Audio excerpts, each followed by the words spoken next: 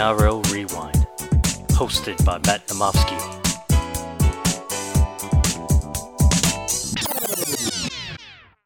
Hello, NRL fans, and welcome back to the NRL Rewind podcast. I'm your host, Matt Namofsky, and welcome back to a little bonus episode of Where Does the Player Sign, where we look at a player who's currently up in limbo with his contract in the league and kind of look at some landing spots of where I think they should land and where I would like to see them land. Today's agenda, Tevita Pangai Jr. obviously has been told by Kevin Walters he is no longer required at the club for next year. An enigma Tevita. A couple of years ago, he was the hottest free agent. He was a Canberra junior, went up to the Broncos, played some really good footy, picked him over Dave Fafita, played some good footy, prop, lock, second row. Been one of the Broncos' best this year, but not in Kevy's plan. So wanted to talk about 5 clubs again of where I think Tevita will go. He's definitely one of these players that can bring a lot out of a club and can really, in the right position, it can be very successful and, be very, very helpful to a team winning. So let's kind of go through some of the teams that I like here and kind of go from reverse order of most likely, I don't think it's really going to happen, but I'd like to see it up to where I think he will sign. So number 5, the Cronulla Sharks. I think it'd be a great landing spot. You've already seen the kind of signings they've done for next year with Nicho Hynes and Cameron McInnes. Look, Wade Graham, I think it should be his last season. I think Talakai is a great impact player off the bench, so that number 12 jersey is wide open opposite Britton Nakora in the back row. Tevita Pangai would be beautiful. If you could partner him, again, if you put him next to Matt Moylan or Nicho Hynes, it's a great safety valve. The short ball can work very well there. One of those guys that gets over the advantage line, can, slide a hand similar to a Wade Graham, not as skillful with ball in hand, but can definitely, give you some of those attacking options. I really like it, They're dying for a second row, again, they may just slip Talakai or Teague Wilton in that second row spot, but, they've got some money coming off the cap next year with Fafita and Dugan and Johnson. I really like the idea of putting a Tevita Pangai there. It's a fresh start down in Sydney again. It's a club, not one of the glamour clubs, but it's a club going in the right direction with some of their signings. So I think Sharks, Pangai, it works well. But that's our number 5 slot. Let's go to number 4, the North Queensland Cowboys. Again, another team doing a big recruitment drive for next year. You've got your halves of the future. You've got Drinkwater, Townsend, and Dearden up there. You've got Jason Tomalolo at lock. So again, he'll be playing on an edge. They've got, a couple of second rowers in there right now. You got Colin Hess, Shane Wright, Mitch Dunn. No one really locked down that spot. Pangai on that edge, playing in Queensland. The vengeance against the Broncos, if he's got a bit of a chip on the shoulder, could be a great signing. You could really do some 1-2 punch stuff with Pangai and Jason Tomalolo. A lot of people, when Pangai was coming through early on in his career, did see a lot of Jason Tomalolo in Pangai. I think it would look really good again.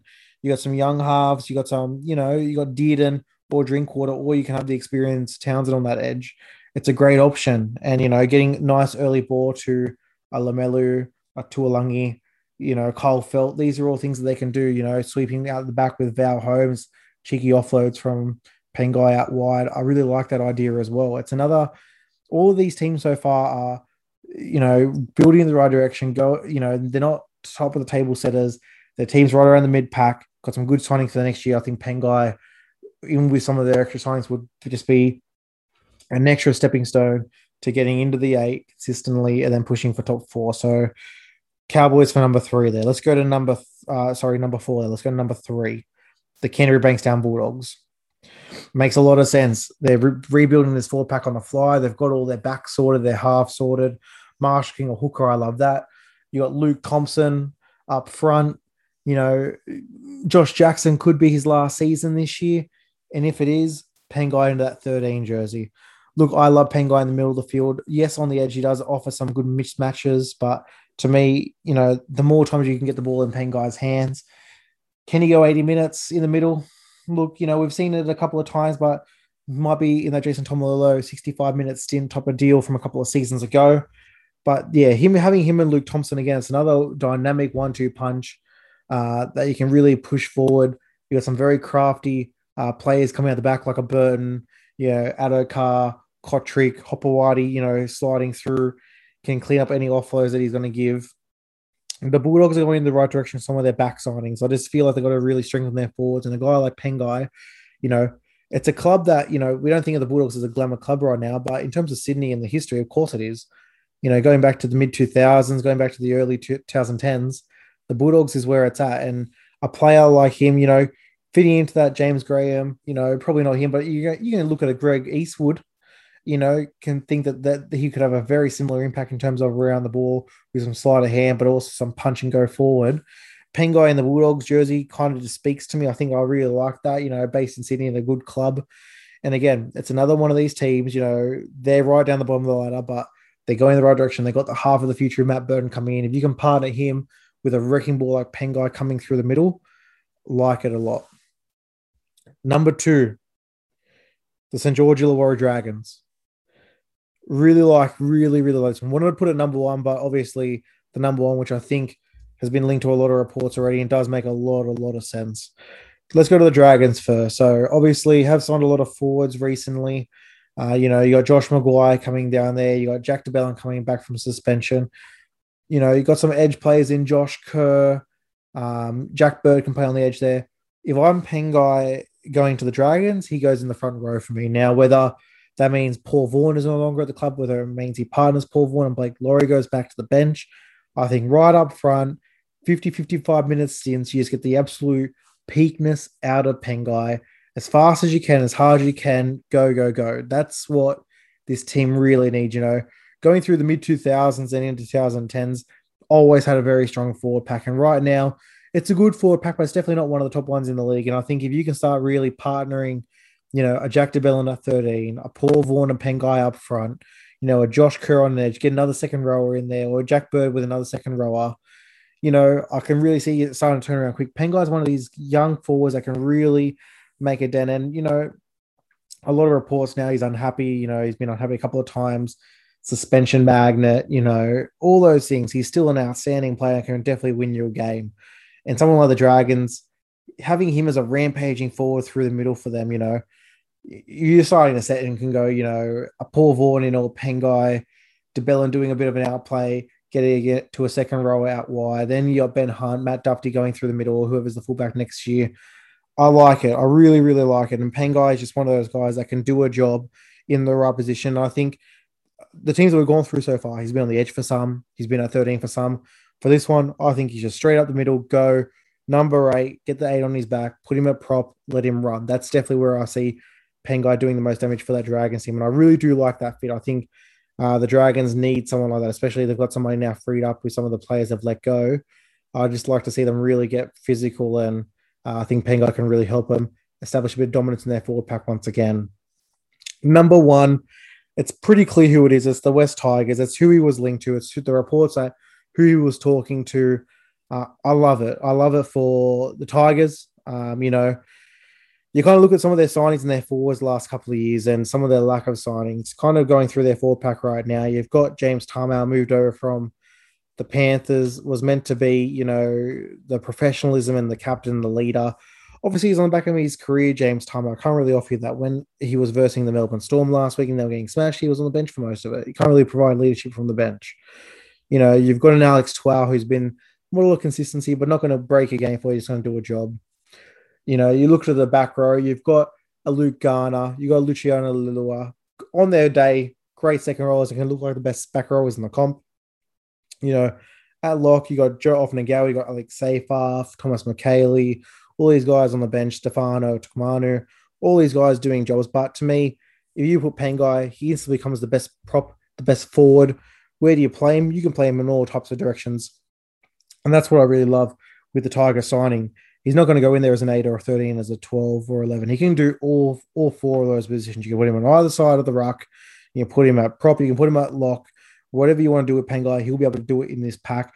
And he'll be able to, you know what? He is a suspension magnet. And yes, he can, get away with hitting. But God, when some of these Tigers games are really blowing out and they're getting disgusting, you kind of need a bit of grunt, a bit of mongrel. And it's exactly what Tevita Pangai can do. He can really get your sets going on the front foot. Those crash plays, they've got a very crafty Hooker in Jacob Little, and even Simco in it for that matter. Those little crash plays, hitting the lead man, hitting a guy coming back against the grain. These are the type of things that Pangai would really go well at. His offload is the best part of Pangai's game. He can definitely do that. A lot of the forwards, besides Lucci, doesn't really do that for the Tigers. So I just think it's a slam dunk. They already have interest. They were talking to him. He had interest. He was talking to them. It's a team that really, just needs to get some talent and some blue chips in their team. And he's one of those guys that can really do it. So I think Tigers is a slam dunk. If they can get him for the rest of the season, obviously suspended for the next 3 rounds, I believe, 3-4 rounds. If they can get him for the rest of the season, look, they're sitting in 14th right now. They've only got the Bulldogs and the Broncos behind them. They've got to obviously make a run here. They're on 10 points. The 8's on 14. It's not out of reach for them right now, but they do need to get a move on. And if they were able to if Pangai's relationship with the Broncos is just sour that much where it's just not going to work, why not try and get him early, get him into that forward pack for those last couple of rounds and really, start creating a bit of competition. I'd like to see, if I was to see how it would go for the rest of the season, James Tamau up front with an Alex Twal. I think I would have on an edge Pangai and Lucian Lalua. I'd have Alex Seyfarth at the lock position.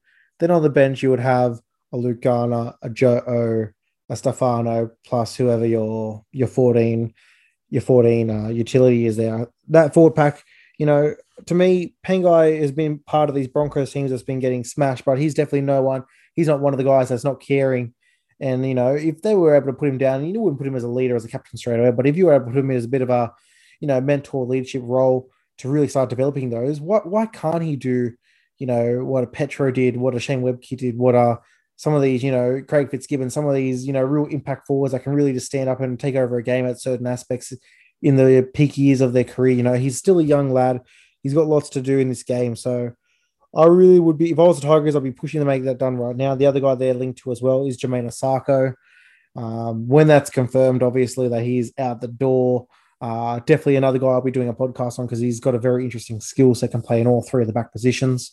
But if they're able to get those 2 guys, especially Pangai, I think it's a slam dunk for the Tigers. And if the Broncos are, lock set on getting rid of him, then why not get done now so you can, build for the future and let some of the young guys get in there. And that'll do it for the episode, guys. Short and sweet. Thanks for tuning in. As these players do, get told to find new clubs next year, or players do sign on with other clubs, we'll be coming and doing little bonus pods. Love getting the quick thoughts out there while it's on top of the head and, kind of going through some of the scenarios of where we could see that player line up if he is leaving, or, the repercussions of the new team signing them. So thanks for tuning in, guys. Have a great day and hear from you soon. Cheers.